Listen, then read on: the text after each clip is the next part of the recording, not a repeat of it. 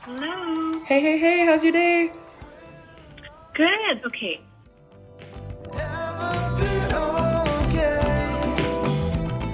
In this episode of Dialogical Humanism, we will be examining what is psychological health, the sociocultural history of mental illness, and the risks of SSRI use in adolescent Canadians. Stay tuned till the end.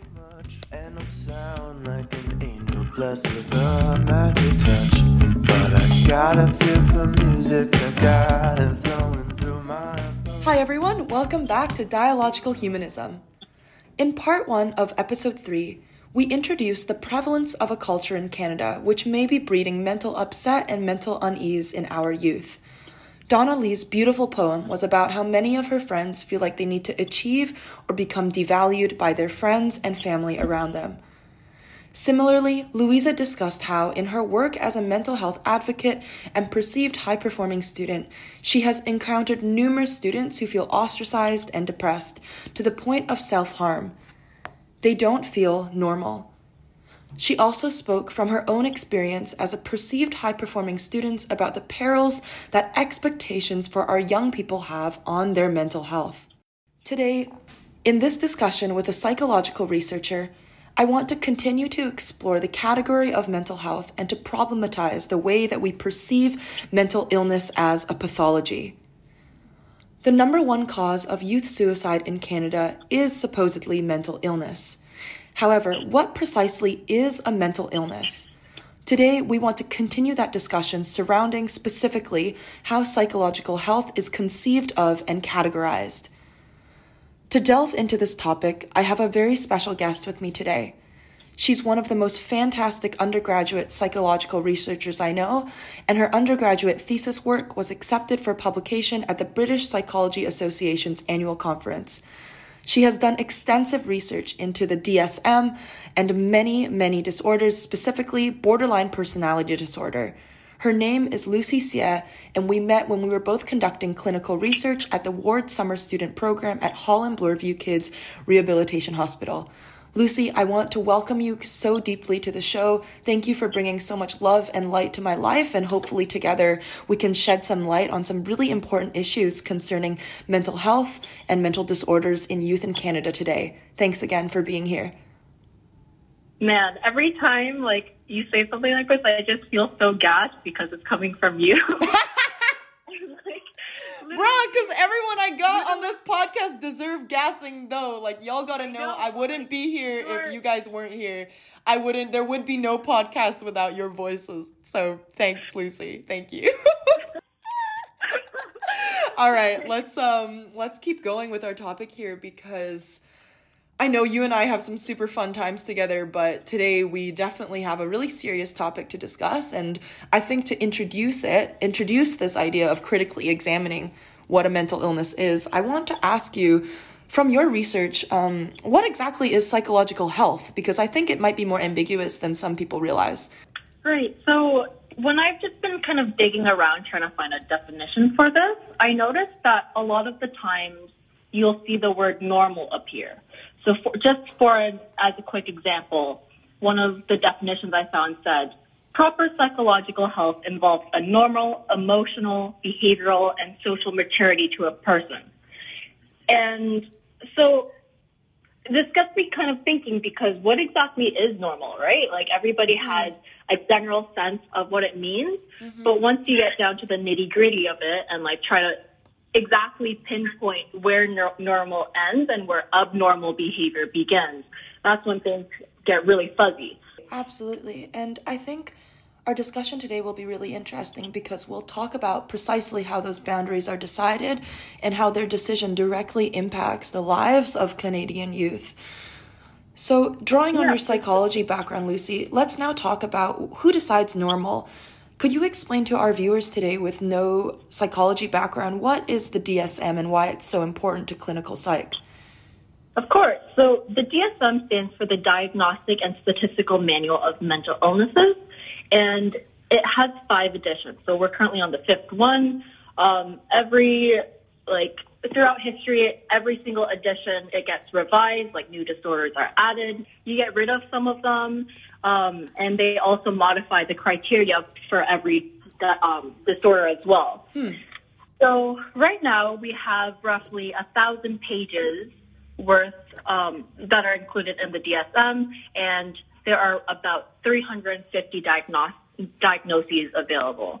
Wow. It's really helpful when you're in a clinical setting to make sense of the concept of mental illness, which is incredibly complex because there's so much variability, right? Yeah. And especially it's really helpful when you're trying to help people with debilitating or life-threatening cases. But the thing is, it can be problematic because it medicalizes and categorizes almost every imaginable thing that can be wrong with someone. Like the human experience is so, like, it's so vast, right? Absolutely. And it doesn't really allow for the full spectrum of the human experience. There's very little wiggle room for anything that might be out of a very rigid yet very ambiguous definition of what's normal psychological health. Absolutely. And I think what struck me the most about when we initially had this conversation casually and not on a podcast is you brought to light to me how the DSM has changed so much over culture and time. I was wondering if we could discuss that today as well. Yeah, so there's definitely been a lot of criticism out there, and a huge reason is that it's really easy to convert what would otherwise be considered normal human behavior into a mental illness. So one example that really sticks out in my mind is major depressive disorder. So in the fourth edition of the DSM, there was something called the bereavement exclusion, which basically said that if somebody in your life had died 2 months ago and you were experiencing all of these depression criteria or symptoms, then you wouldn't officially be diagnosed with depression because they recognize that you're probably grieving and this is just you kind of dealing with your loss. But after the DSM-5 was released, they got rid of that and shortened that kind of time frame from 2 months to 2 weeks. So, in other words, if after 2 weeks you were still feeling like the symptoms of grief, you would be diagnosed with depression. That takes me into my next question, Lucy, which is who exactly compiles the DSM and why is this so important to Canadian youth? So there are 160 mental health and medical professionals who are in charge of determining the criteria for the DSM, which is great. Like they've all done a lot of research into the topic of mental health. But the thing is, their decisions also heavily rely on cultural definitions of normality, right? Yeah.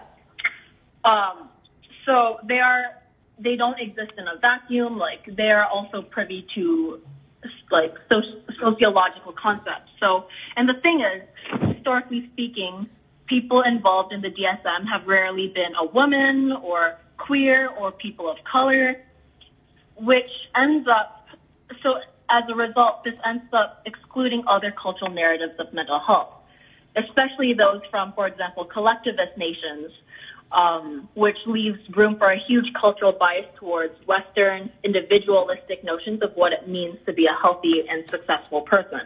In addition to that, I would also say what is extremely concerning to me when I hear this coming from you is that women, people of color, people who belong to queer communities, these are all considered populations who are perceived as high risk for these mental disorders. And so these perceived high-risk populations are actually fundamentally excluded from defining what precisely a mental disorder is while simultaneously being deemed as high risk. And I think that is definitely problematic and controversial. I was wondering if you could give another example of how political movements have affected the diagnosis of mental disorders. Yeah, of course. So one other example that comes to mind is schizophrenia. So when the civil rights movement began in America during the 1960s, there were all these protests happening, and eventually the criteria around this time shifted to include traits like anger and hostility and aggression, And suddenly you had all these Black men who started to be diagnosed. And you can still see that reflected in today's current diagnostic patterns, where Black men are disproportionately diagnosed with schizophrenia than any other group. Wow. This example of schizophrenia is really poignant to me, Lucy, because I think for me, myself, coming from a physiology background, I always perceived schizophrenia as a strictly neurobiological disorder. And I was wondering if you could give another example of how a neurobiological disorder might have been misdiagnosed in the past? Yeah, definitely. So so hysteria also comes to my mind. So hysteria was coined a long time ago, like we're talking in the Hippocratic ages, when all these women started to exhibit a bunch of symptoms, like physical symptoms such as going blind or convulsions or stuff like that, but no singular physical cause could be attributed to it. So Hippocrates coined the term hysteria, and it basically means wandering womb. So basically, women were blamed for, for their womb and uterus for having these symptoms. And wait, what the hell? You think that the father of modern day medicine would know that your uterus stays in your body? That's so ridiculous to me. Yeah, right? And hysteria accounts for anything, literally any sort of somatic or physical symptom that that can't be attributed to any cause was coined hysteria. So it's this huge umbrella term. And you would think that it sounds really problematic, right? That seems like something that would have been eliminated ages ago. But it was only removed from the DSM in 1980. Wow. Yeah. That's nuts. That's nuts. Women's uterus has been running. What? I guess they finally stopped in 1980, right? They caught him. It was that whole Pokemon Go wave. They caught them all. Yeah, for sure. I think on a more serious note, though, I think an important distinction between mental health and physical health that needs to be made, although both are equally important, is that researchers don't know precisely what the cause of many mental disorders are. For example, major depressive disorder. Is that something that you would agree with? 100%.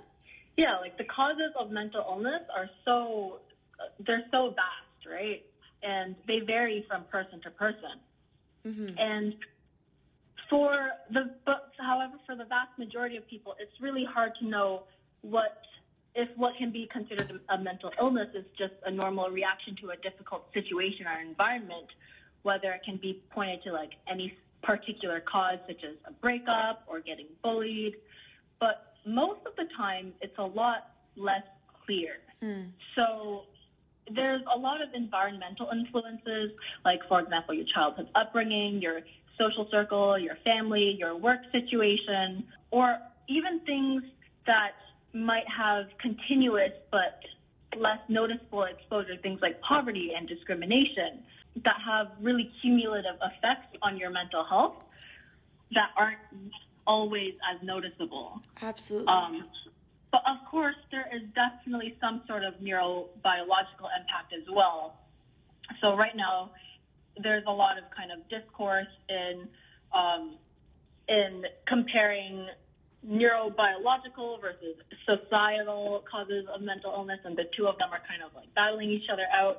But for the most part, people just associate neurobiological causes to mental health as a whole, and there's just very little discussion on how that might not always be the case. Absolutely. And I think that while the stronger association between neurobiology and mental health has led to some fantastic strides in medicine and psychiatry, culturally speaking, I do agree, and I do think that it is partially very tragic because a lot of people don't realize the complexity of what mental illness or a mental disorder is, and are very quick to blame themselves immediately for the way that they're acting or they're feeling. And I think speaking from personal experience, that really debilitates people and it really inhibits them from conceptualizing themselves in more positive ways. To everyone who's listening right now, we're going to take a break, and after this break, we're going to be exploring specifically a case study of major depressive disorder in Canadian youth, and I hope you enjoy the song that I'm about to play in the break. It's composed and produced by a local indie artist named Jeremy Newell. It's about insecurities, and the song title is called Trash.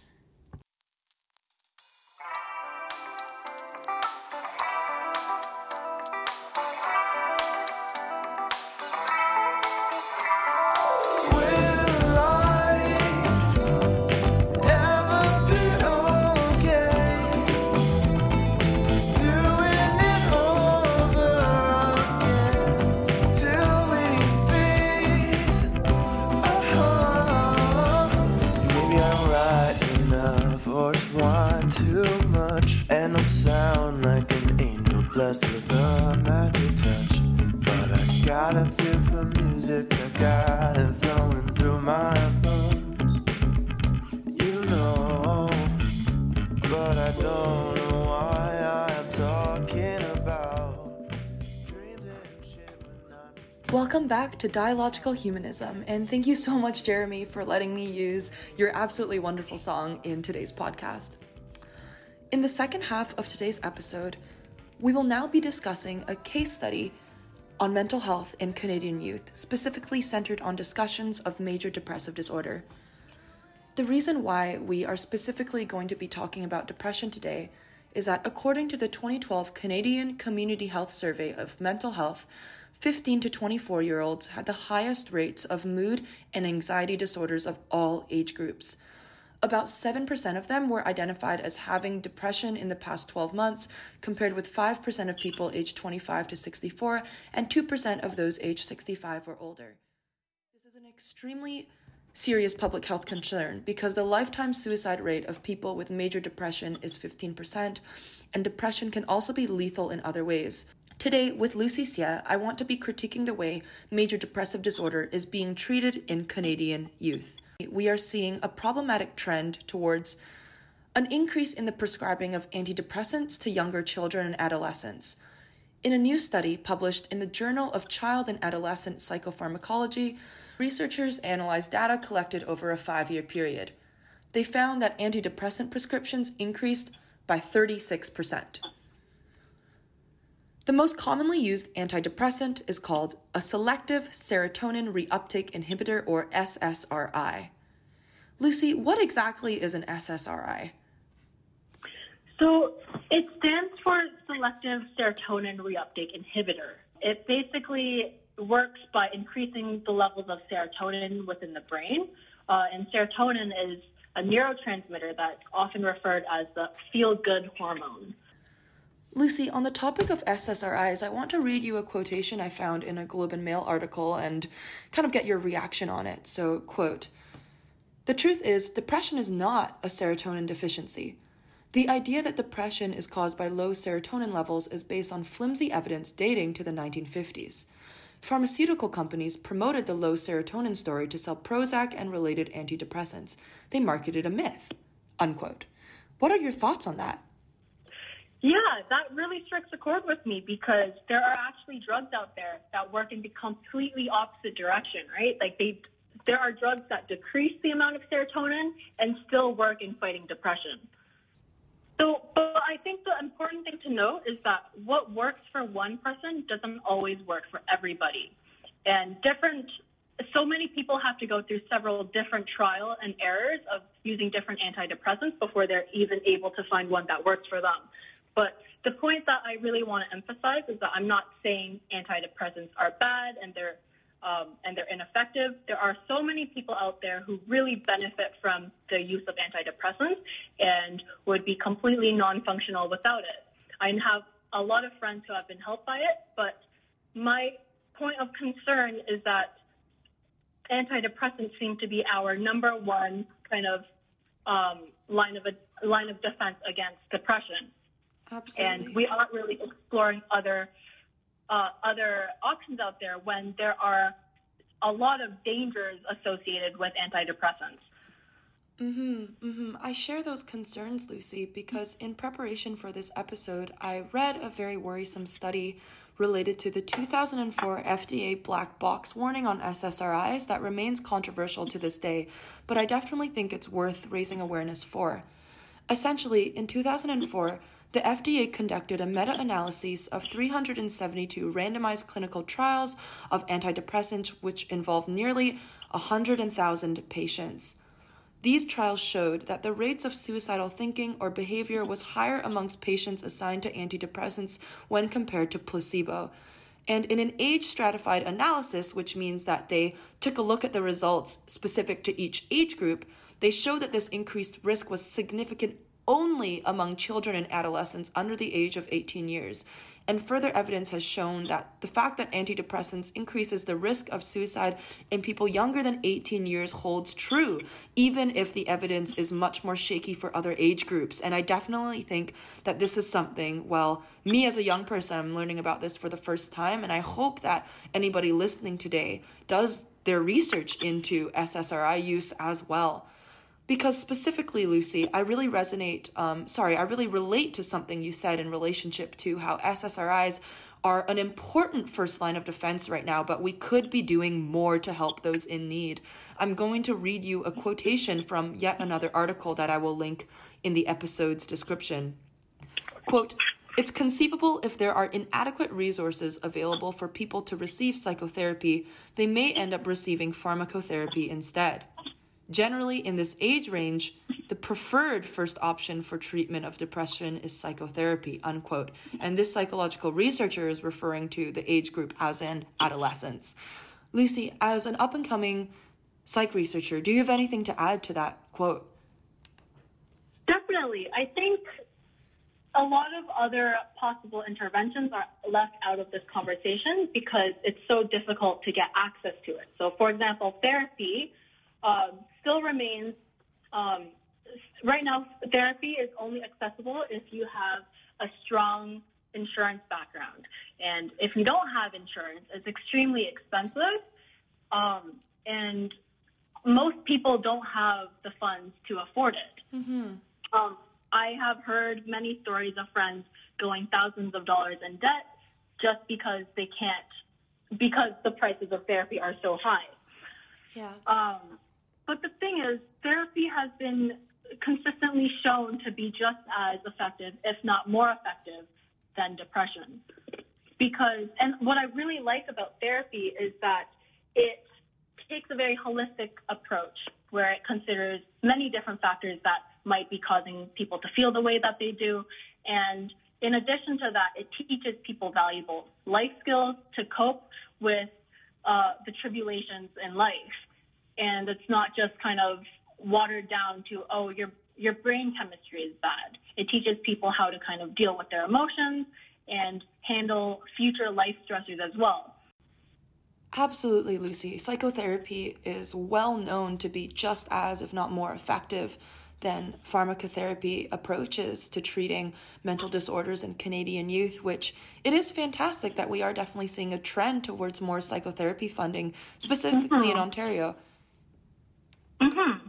Yeah, because now, I'm not sure when it'll come into action, but Ford has said that therapy will be available to anybody diagnosed with anxiety and depression, which I think is great, but I don't think it's doing enough. My concern about that is we are leaving out and excluding people who don't necessarily have those diagnoses, right? And until we fully publicly fund therapy for the public, regardless of what you have been diagnosed with or haven't been diagnosed with, I just don't think it's enough. Absolutely. Lucy, thank you so much again for being on this episode and discussing such difficult topics with me when I know you could be doing something else with your time. So thank you so much. That just leads me into our key takeaways from this 2-part episode series. Over here at Dialogical Humanism, we really want to encourage everyone who is listening right now, if you are suffering from mental unease, Please do seek help, be it through psychotherapy or psychiatry. Please do your research on SSRIs and any medication you decide to put in your body. Think critically about how you identify with mental illness as a category. And finally, you are never alone in your dark place. Together, let's challenge what we consider to be normal. Thanks for listening, and see you on the next episode of Dialogical Humanism.